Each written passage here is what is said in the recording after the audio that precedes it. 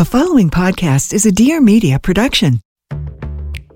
Hey girl, hey, welcome to Taste of Taylor, my weekly podcast.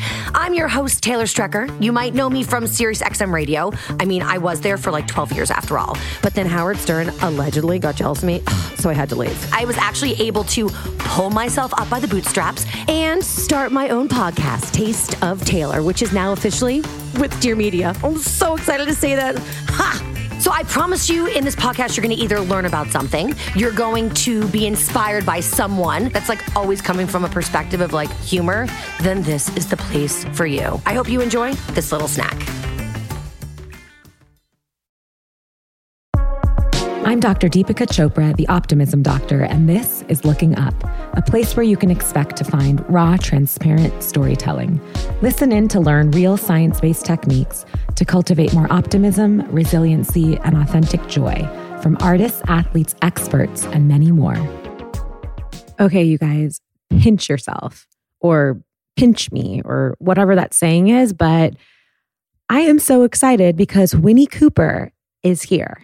Danica McKellar, the amazing actress from The Wonder Years, mother, mathematician, and philanthropist, is my guest on today's episode of Looking Up. And I could not be more excited to share this conversation with you. She's intelligent, transparent, and lovely.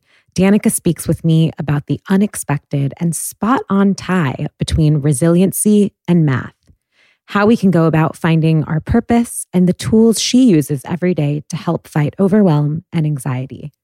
I was honored to be one of her first and only podcast appearances, and I know you're going to take as much away from this interview as I did. Danica tells us about the importance of continuing to try when we feel unsure or unable, how we pass on resilience to our kids through vulnerability, and her thoughts on how embracing our smarts and the problems we have to spend a little bit more time on as the key to a resilient life. Enjoy this episode of Looking Up. I'm like dying to talk to you. And so let's just start. How we start looking up is with this little section that I like to call Looking In. And it's just a very short series of rapid fire style questions, just to get to know you a little more intimately. And for me, I'm not going to say I'm embarrassed because I have to just be real and authentic about this, but like, I'm so excited to talk to you for so many different reasons. But I, like so many other people, am a huge Wonder Years fan. Like, this is just too much for me almost. Like, I'm so excited. The Wonder Years was like a really, really big part of my childhood, like so many other people's. I mean, there was no show like it. It was so groundbreaking, and it touched on so much emotion and actually mental health and just like an experience of coming to age. And anyway, besides that, also someone that pursued my PhD, and someone that went to UCLA. Like, I just have been sort of following you along, and just, you're such an inspiration for me. And for those of you that don't know, you're going to find out a lot about Danica past just Winnie Cooper. She is a mathematician too. We're going to talk about that. But let's just start with Danica. Has there been a book that you have read that has actually changed the way in which you live your life? And if so, please share with us the title and a little bit about why.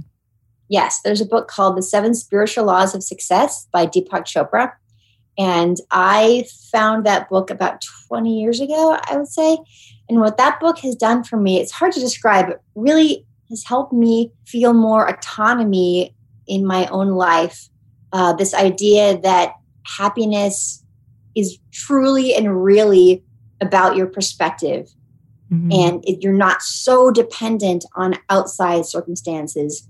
Not like you're always going to be happy, because we have all sorts of emotions, but this idea that we really are more in control of our destiny than it feels like sometimes. And that things that seem bad actually are serving us. And there are a ton of books that deliver that type of message. This was actually written, I think, in 97, so it was a little earlier. And I found the book, I think it was in 2000, because I had gotten into just a fender bender, and I couldn't move my neck for a few weeks, really. And I was kind of bedridden. And so I started reading this book, and I was like, oh my gosh. And it just resonated.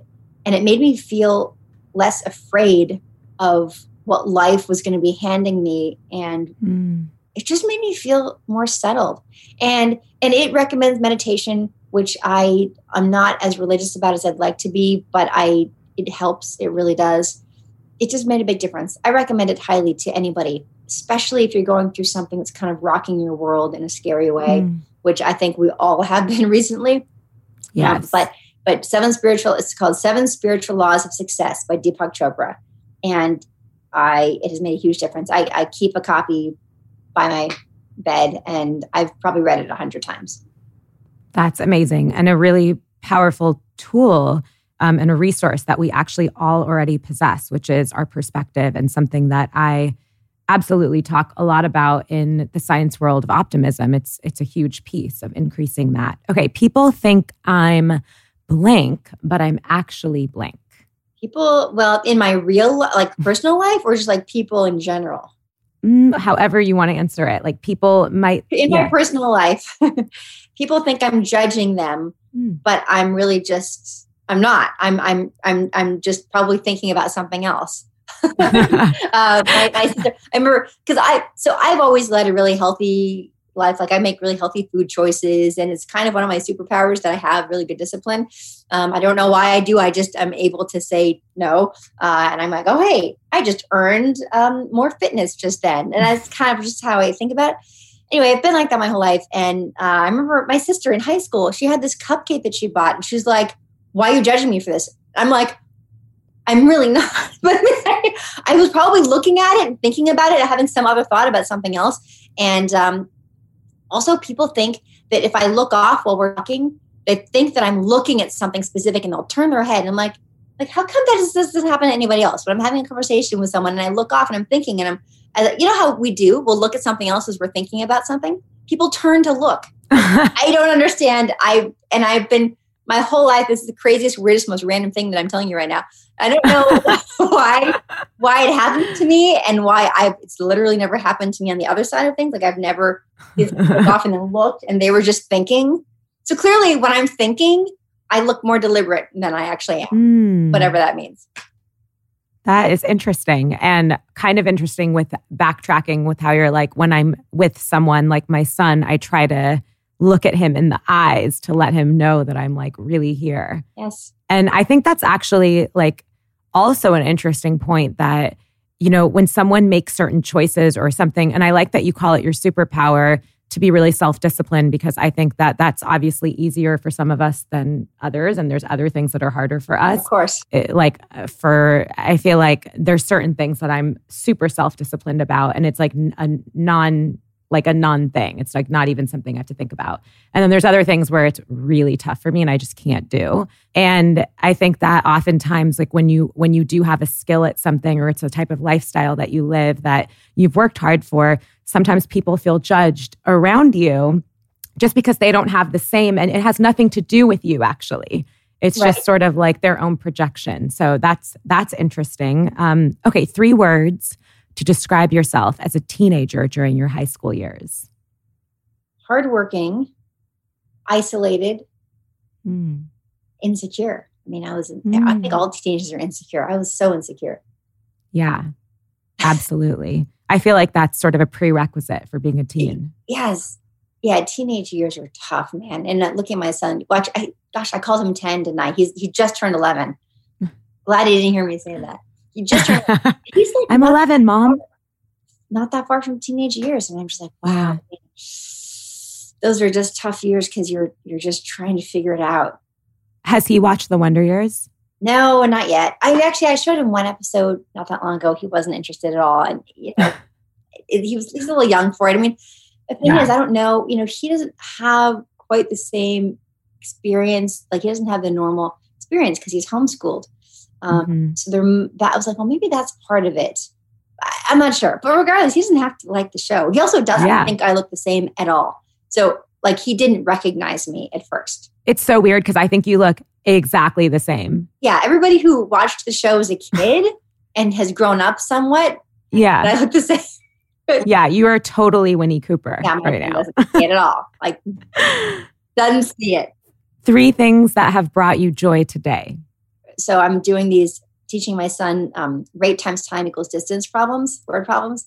And he got this one of them has slightly different format, and he got it. He understood how to set it up, and I was really excited. I was a surge of joy.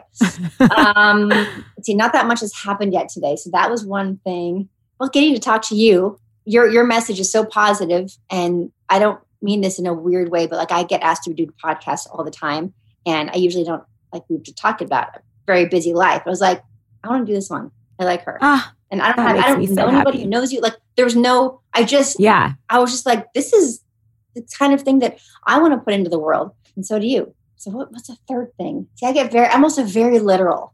I'm very literal. And so I can't be like, well, that was 2 good ones. I'm sure that's like, there were 3. I need to come up with a third one.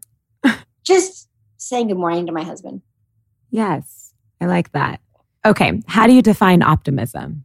To me, optimism is kind of like, they say that love is a verb, not a noun. And I feel the same way about optimism. It's something you need to work at. It's an active participation activity because it's not like you just get to be optimistic and that's an optimistic person. That's a not optimistic person. And how lucky is that optimistic person to be optimistic? No. It's something you need to work at because this world throws things at us constantly in order to throw us into fear because unfortunately that's how commerce works. The more afraid we are, the more we watch the news, the more needful we think we are, the more products we buy. And so being optimistic and happy and fulfilled is something that doesn't serve capitalism. No system is perfect. And the downside of a world led by commerce is that you have to keep buying products in order for the world to keep operating. And so what makes people buy products? Them thinking that they're unfulfilled and unhappy and fearful of what life will be like if they don't do this or buy this or whatever it is. So we have to actively work at being optimistic and look for the things to be optimistic about. Look for those signs of hope. Look for the other helpers in times of crisis. We have to actively look for these things and these other people in order for that to be our reality. Otherwise, it's so easy to slip into the opposite. Yeah, absolutely. I always say optimism is a muscle. And it's something that we actually have to work out. And it's interesting. We talked about perspective already, but that's one of sort of the best exercises to work out your optimism muscle. So there's so much, first of all, that you have done and are continuing to do, not just an amazing actress. And literally, I will keep saying this, but on like one of the best shows of all time, Wonder Years, but also you have written a number of best-selling acclaimed books on math. You have a PhD in math. I don't have a PhD. It's a rumor. But I did help to prove a new math theorem. And that's what you usually do when you're getting a PhD. And so that's the confusion. But I took graduate level courses at UCLA, but only as an undergraduate. And I missed acting too much. And so I also found math ultimately to be very isolating. So although I loved it and math did so much for me and my confidence, and I love helping other students to find that same confidence that comes from feeling smart.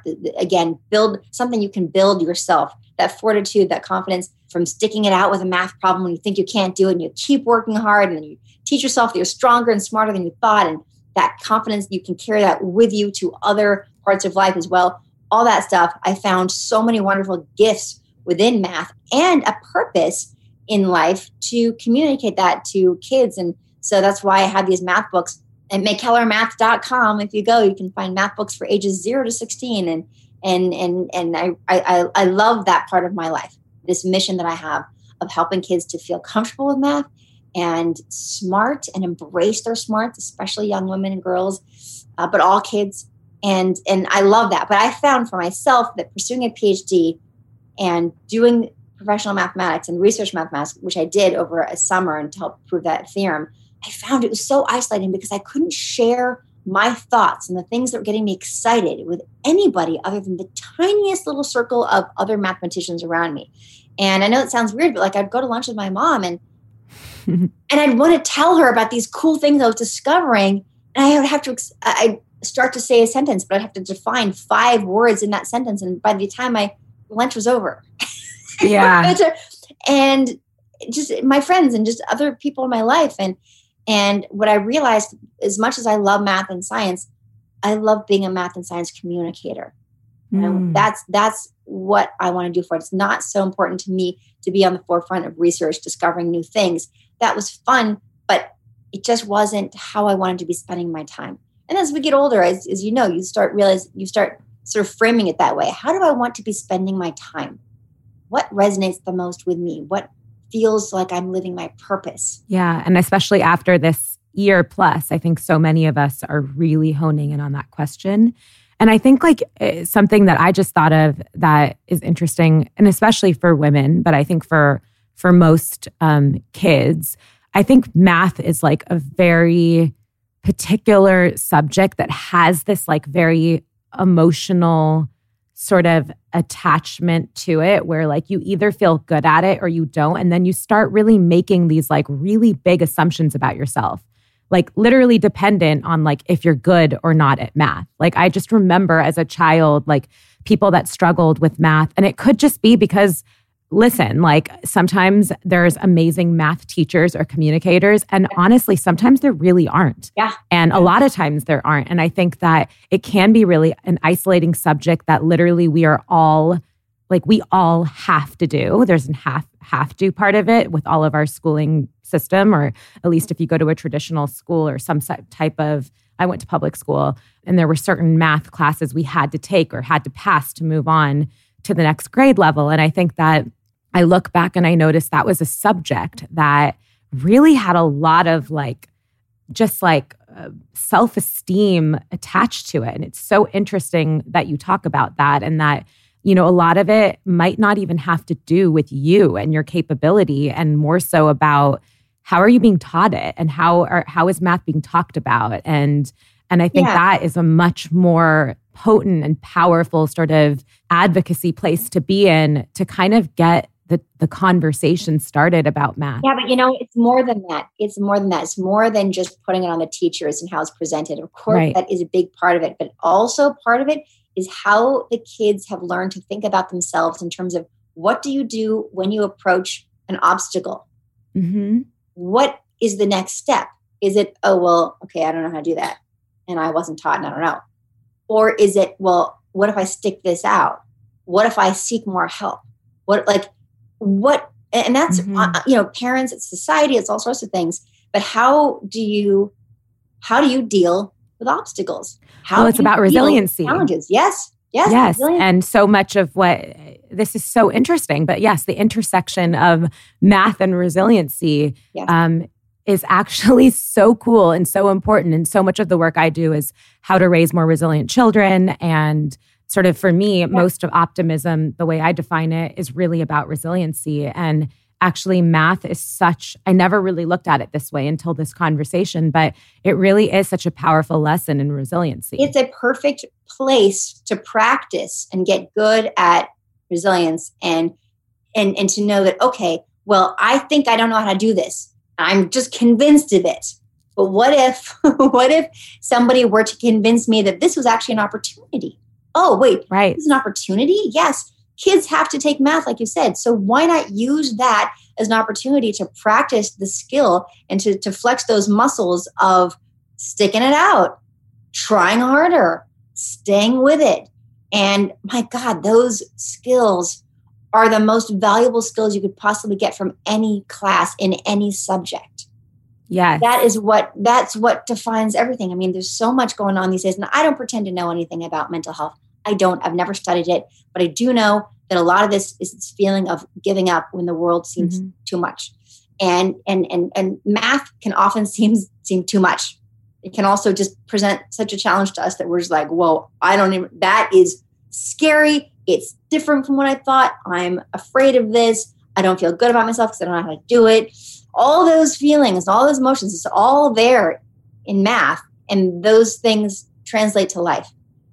The most important things in life. And, you know, there's no like one answer. Part of it is how do you present math? Part of it is how do you present what it means to struggle with something. And something that I talk about in my books, like Math Doesn't Suck and Kiss My Math, and the middle school books especially, But even in the younger ones, like the Times Machine and Do Not Open This Math Book, even like elementary school level, I talk about this idea that part of what's good about math is the struggle. It's like going to the gym for your brain. So if you went to the gym and you lifted super light weights every day, you wouldn't get anything out of it. But it's when you feel the struggle, that's when you know you're getting to the good stuff. That's when you know you're actually getting something out of this in a way that goes way beyond math. And if we could get teachers to communicate this idea, if we could get parents to communicate. Of course, parents can't just communicate this idea. They have to live this way. Right. Model it, practice it. Exactly. Encourage it. Encourage it. And when you are going through a struggle, tell your kids, like, I don't know what's going on. I don't know how to handle this, but I'm going to keep trying. Like, I try to just narrate my thought monologue to my son as much as I can, especially when I'm trying to figure something out or work something out, because I want him to understand that not knowing is a big part of life. And not knowing, but continuing to try to work it out and figure it out is one of the keys to life. That's how it's going to go. I think kids look at adults, whether it's parents or teachers, and they go, oh, well, they have it all figured out. And of course we don't. But we've come up with some things that work for us in some situations. And usually those are hard earned. and we have a big choice these days. And kids have a particular struggle. Yes, because of technology, because when any of us have struggle or something we don't know what to do about, there's this easy distraction of social media, thing on YouTube and the news or whatever it is. Like, well, let me get a bite-sized piece of satisfaction. Like, let me just get like a little hit of whatever. It's like avoidance and validation, like all in one, that you can sort of just like not look at a problem that you have. And it's very easy, it used to be self-medication and there is still that, but there were some things that sort of got in a kid's way to do these things. And right now, avoidance is so easy. Yes. It's literally at the palm of your hand. Yeah. And my son doesn't have a phone yet, but he's got a laptop where he does his schoolwork. And so that becomes also where he plays video games. And when I first got into the laptop, I was like, okay, this is just for schoolwork. It's not for video games. But how could it not be for video games? Because, well, I guess we get a separate device and it just evolves. And it's like, okay, but then maybe that's good. Maybe that's good. And we say, okay, well, you have this tool, but guess what? Don't use it as a distraction, because you've got a choice. You can either use it as a distraction or you can, have a plan. My plan is I'm going to do this work. My plan is at such and such time I get to play games, or my plan, and just start trying to train these kids to understand the sticking it out with challenges versus the allow yourself to slip into distraction and avoidance mode, because that's going to be that to me as an adult, that's one of the most important problems and challenges that we have today. Yeah, no, all of that. Yes, absolutely. And so much of what you're saying really resonates. And one of my favorite things about doing Looking Up and this show is like sometimes, you can really be in the weeds with something or like super passionate about something, kind of what you're talking about. For me, it's like resiliency and optimism and the science behind it and real everyday tools that people can practice, that resources they already have. And then like you talk to someone like you, who all of a sudden now makes me think something I never thought before, and literally that intersection between math and resiliency. And it's like this aha moment, and it's so cool. And now my head is just like spinning with like, yes, math, what a great tool for resiliency building. Tell me a little bit about, there's so much. I know you're on Dancing with the Stars, you're producing, you're doing all these things. I'm obviously just super into the math piece right now, but tell me about the McKellar Monday Motivation, because I've caught a couple of them and I know it's something that you do and offer on your Instagram Live. And you sort of talk about really, really helpful tips and have honest discussions about changing perspective, feeling stuck, letting go of anger, and really other mental health practices. And where does your inspiration kind of just come from daily life and some of the stuff that you're being transparent that you are facing or struggling with? And also, like, what's one of your favorite ones? And it's not every Monday.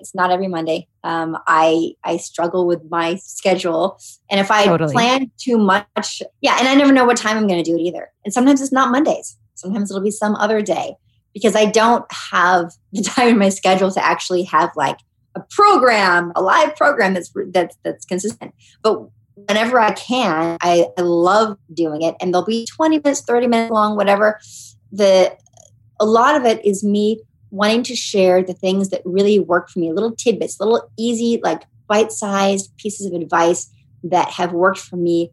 And when I do these, they also help to remind me and reinforce to me about these little tools, because we all have a ton of tools at our disposal. We just don't remember we have them.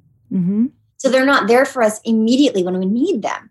And then later on, I go, oh, you know what would have been helpful? If I just turned on some happy music at night, I danced around my room a little. That would have made me feel so much better. But I didn't think of it. Because why? Because I was feeling really low. And I didn't think of it. So like I've done just one little tip that comes to mind is when things feel overwhelming, to pretend like you're on a roller coaster, say, wee. Sounds silly. It's silly. But like even in you can just think it in your head if you want, but it makes a difference because what you're doing is you're not judging the overwhelming nature of it. You're saying, wow, this is pretty crazy. I guess I'm on a roller coaster ride right now. And just by taking the judgment out of it, you regain so much and reclaim so much energy and wherewithal. Another one is when you're nervous about something, if you're nervous about a meeting or an audition or a job interview or a public speaking engagement or a difficult conversation, really like that sort of like just nauseous, nervous, pretend, this is a Dale Carnegie trick. You pretend that you're like a horse at the gates waiting to get out. You're like, let me at him. Let me at him. And you just think to yourself those words, let me at him. Not let me at them, but let me at him. Like, oh, I just let me at him. I use that all the time. I mean, several times a month, I would say something comes up where I'm like, oh, I don't know what, maybe not several times a month, often enough that it's a lifesaver. A big meeting, especially if you're stepping outside of your comfort zone, which you see all sorts of memes telling you that you got to step outside your comfort zone to really have a life worth living, et cetera, et cetera. Yes, but that's scary. Otherwise, it wouldn't be outside your comfort zone. So let me at him is really useful. Something else along those same lines is when something seems challenging, maybe like a big project. So it's a long-term thing. So it's not like a let me at it moment. It's something that's daunting, but it's a big, longer-term project. Or you're by yourself working on a math problem and you don't know how to do it. It's not let me at them. You're already there. You're there and you're trying it. It's, wow, this seems like a really big challenge. It's a good thing I have me on my side. Mm-hmm. It's a good thing I have me on my side. And really keep saying that until you start believing it. Because, you know, people shortchange themselves. They don't realize how much experience they have. They don't realize how much they actually do know or are capable of finding out. Absolutely. And so much of this, again, is resiliency training. And this is, I love actually the we sort of thinking like you're going on a roller coaster with something that seems like a struggle for you and just going, we, because actually, yeah, you say it may sound silly. And the way you described it was so perfect, but also there's a lot of science behind that. So like, again, back to this idea that when I think of increasing optimism, the two things that really come to my mind actually are not positivity, but are resiliency and curiosity. And so when you look at something with struggle, even if you don't know how to solve it, but if you can look at it with just like, this is so interesting, and I wonder how I'm going to grow from it. I might be scared. I might be angry. I might be upset. Like this roller coaster seems really scary. I think I'm going to be scared, but like, hey, let's go for the ride and let's be curious about it. And like like sort of jumping in to it, even if you don't know really how you're going to solve it or when, but kind of knowing that you will and you'll be okay. And that sort of goes back to glad I have myself on my side, because that's really bringing yourself back to, for me, I have whatever I've gone through in the last 30 plus years, I've overcome. And so that's a really cool perspective to think about. Whatever my challenges have been personal to me, all of them up to this point, I'm here and I've overcome. And that's powerful. Yeah. And so I think reminding ourselves of that. And I love these tidbits and how like you make them in these like very in the moment sort of also like little exercises that would just make you smile, which is another tool, just smiling. But like, how can you not smile or change your mood when you like literally say "we" out loud? Right. You know, exactly. or like, let me at him, you know, how does that pumps you up? And so I think these are so important. And I love the way that you sort of like dilute a really big concept into like just something in the moment. And that's, I think, what all of us could really use. And it really helps to dismantle something that seems really big and overwhelming. And I love how you look at math. I love the intersection between math and mental health and all the wonderful things that you're doing to advocate for children and for education. And, you know, as we wrap up here, I'd love to, you know, I know you talk a lot publicly about advocacy and our duty to really give back. And I'd love for you to talk a little bit about why that's so important to you and maybe what some of your favorite ways to give back are. Yeah. I think one of the most important things to realize about giving back is that it's not just this altruistic activity. It can help us to feel our purpose. My grandmother used to say, and she lived to be 99. She was just a few weeks from turning 100, actually. She's been gone for 11 years now. She died right before my son was born. I still feel so close to her, and I think about her all the time, and she's just with me. And one of the things that she always said was, like, Danica, the key to being happy is to make others happy. Make other people happy. Just a little piece of universal wisdom. And it's about finding our purpose. Why are we here? Like, what is my purpose on this planet? And when we are living our purpose, we just feel good. We feel better. We feel more solid and secure, and we don't feel the need for distractions. We feel good and solid inside, and not like there's a hole we're trying to fill, which most of us are a lot of the time. And so when you think, well, how can I give back? And again, I want to tie this into purpose. And speaking of purpose, something I always tell my son, and I encourage parents to ask their kids these questions and say, look, you don't need to answer these questions right away, but ask yourself, what am I good at that I love doing that can help the world in some way? And just keep asking yourself these questions, because when you find that thing or those things, that hopefully will become your career. Mm-hmm. You will feel good in your life if you make that your goal for your career and not how do I make the most money or what do I think is going to get me the most status, because those things will actually fill you, which is the only thing that us as human beings really need. And we will keep looking for it, even if it's on our phones, because we're looking for a quick hit of a distraction and validation and all the rest of it, because we're looking for that feeling of being fulfilled. Mm-hmm. And the feeling of being fulfilled will happen for you if you seek out your purpose.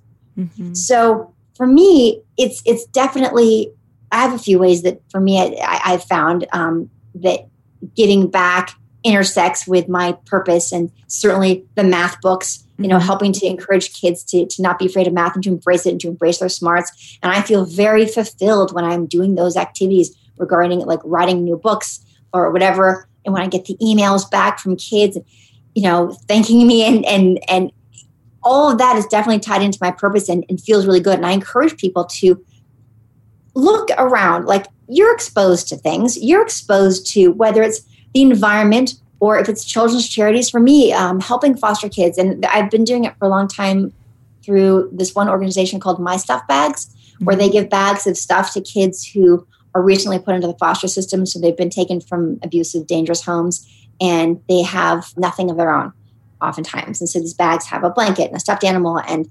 toiletries and age-appropriate toys. And so I will buy in bulk from my publisher my own books to donate. And I also just donate money. And I've gone there to do their stuff-a-thons where we fill the bags for the kids. And that has always really resonated with me. There's another organization called America's Kids Belong, where they are helping foster kids who are eligible to be adopted, but who haven't been adopted. Like, no strings attached. You don't have to worry about foster parents coming around. And oftentimes they're older kids and they're harder to place because people tend to want to adopt little kids. But these beautiful, sweet, big-hearted children need a loving home. And to me, when you help support an organization like that, you're not only helping human beings, these kids, but you're helping the future of our society, of our country, of our world. Because when these children, if they age out of the foster system, they're more likely to end up in horrible situations, homelessness, trafficking, you know, crime, because of not having a home base. Life is difficult enough when you have a home base. Imagine going into the world with no family, nothing. And so anyway. Nowhere to feel safe. So these are the things that sort of speak to me the most, that I've always dedicated my time and energy to helping foster kids and just kids in general. I do cameos videos. So if you've got the money and you want a special gift and have Winnie Cooper or your favorite Hallmark star, say happy birthday to someone or whatever, I'll do like these 1.5-minute videos, and I donate all my proceeds. I have a special bank account that it all goes to, and it's all children's charities. And so that's what speaks to me. The bigger point, though, for everyone listening, is what speaks to you in terms of how you can give of yourself. Be careful. I will say, I definitely favor smaller charities. Mm-hmm. Because just like every other kind of system on the planet that's run by human beings, oftentimes things lead to corruption, and there are greedy people involved. If people are money, there are people who take your money. So just be careful. That's why the two organizations I mentioned, My Stuff Bags and America's Kids Belong, they're tiny. Like, you can talk to the couple people who run it, mm-hmm. and they're doing amazing work, and they really care. So I encourage people to look for that and see what resonates the most. As I tell my son, what rings your truth bell? Like, what resonates? What feels like, I identify with that. Mm-hmm. And look for your purpose, because it'll help you to feel more fulfilled. I love that. Okay, wrapping up, what is looking up for you? What are you excited about? It could be something more global or something really personal and specific. What's looking up for you? A lot of things if I think of them in a certain way, and not a lot of things if I don't. But I will say, just the first thing that pops into my head, besides, of course, my family, who I love mm-hmm. and I adore. But I'm just right now working on giving the final notes on a book that comes out next year called Double Puppy Trouble. And it's so fun, and it's so positive, and it's so adorable. It teaches the power of doubling. So it's a McKellar math book, which means that it's a picture book, which means it's a really fun story, but there's math hidden in it, kind of. I love that. It's about this girl named Moxie, and she wants more of everything. She's an overachiever. She wants it all. She wants the highest grades. She wants to climb the highest in the tree. She wants to have the most cookies one time. She just wants more. And she gets really frustrated if she gets a bad grade. And this one day she got a B, which to her is a bad grade. And she's really mad. She goes in the backyard and she sits down, she's pouting, and she sees this stick sticking up out of the ground. And she picks it up, and it's got like this weird kind of shape of a 2 on it, and these 2 little branches. And she's like, what does this do? And she pushes on a button, and it's facing towards a little toy garbage truck. She's got a younger brother too. And my son used to love garbage trucks. So that's a little homage to him. And it doubles. And she's like, oh, and she starts doubling things. And she's drunk with power. She's just like, run. And by the way, the book rhymes. It's really super fun. And she's like, I know, I'll make a double of our puppy, because then we don't have to share. And she hits the button, but it gets stuck. The button gets stuck. And so the puppies keep doubling and doubling and doubling and doubling. And so it teaches the 2, 4, 8, 16, 32, 64, 128, 256. Like, it goes fast, big, really, really fast. And the puppy mayhem that ensues. And ultimately, it's a story about siblings coming together to solve a problem together. And but along the way, it's such a fun, zany ride. So I'm excited. My son would love that. I can't wait for when it comes out. It's really super cute. Double Puppy Trouble. So that actually already has a presence on my McKellar Math site too. Cool. It is available for pre-order. Awesome. Well, Thank you so much. The last thing that we do here on Looking Up, if we were together, I'd have you pick it, but I will randomly pick a card for you from my Things Are Looking Up Optimism deck of cards, which has 52 science-based or holistic suggestions that actually increase optimism and resiliency. And it's like your homework for the day. Okay, this one's yours. Okay. Think of someone who makes you feel happy, who inspires you, who motivates you. Call them now. Doesn't it feel nice to share your thoughts of gratitude with someone else? So when we get off this, call someone, give someone a call, shout out that motivates you or brings you joy or inspires you. That's great. Thank you so much, Danica. Thank you for doing what you're doing. We need more positive voices like you out there. And I really appreciate that you are spreading such wonderful, positive, empowering messages to people. Right back at you. And I can't wait to connect further down the road. Sounds good. Thank you. Okay. Bye. Bye.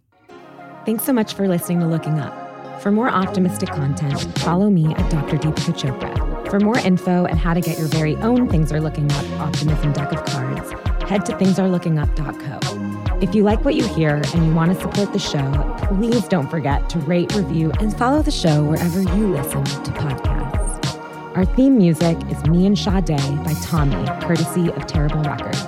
I'm your host, Dr. Deepika Chopra, and I'll see you next Monday for your weekly dose of optimism.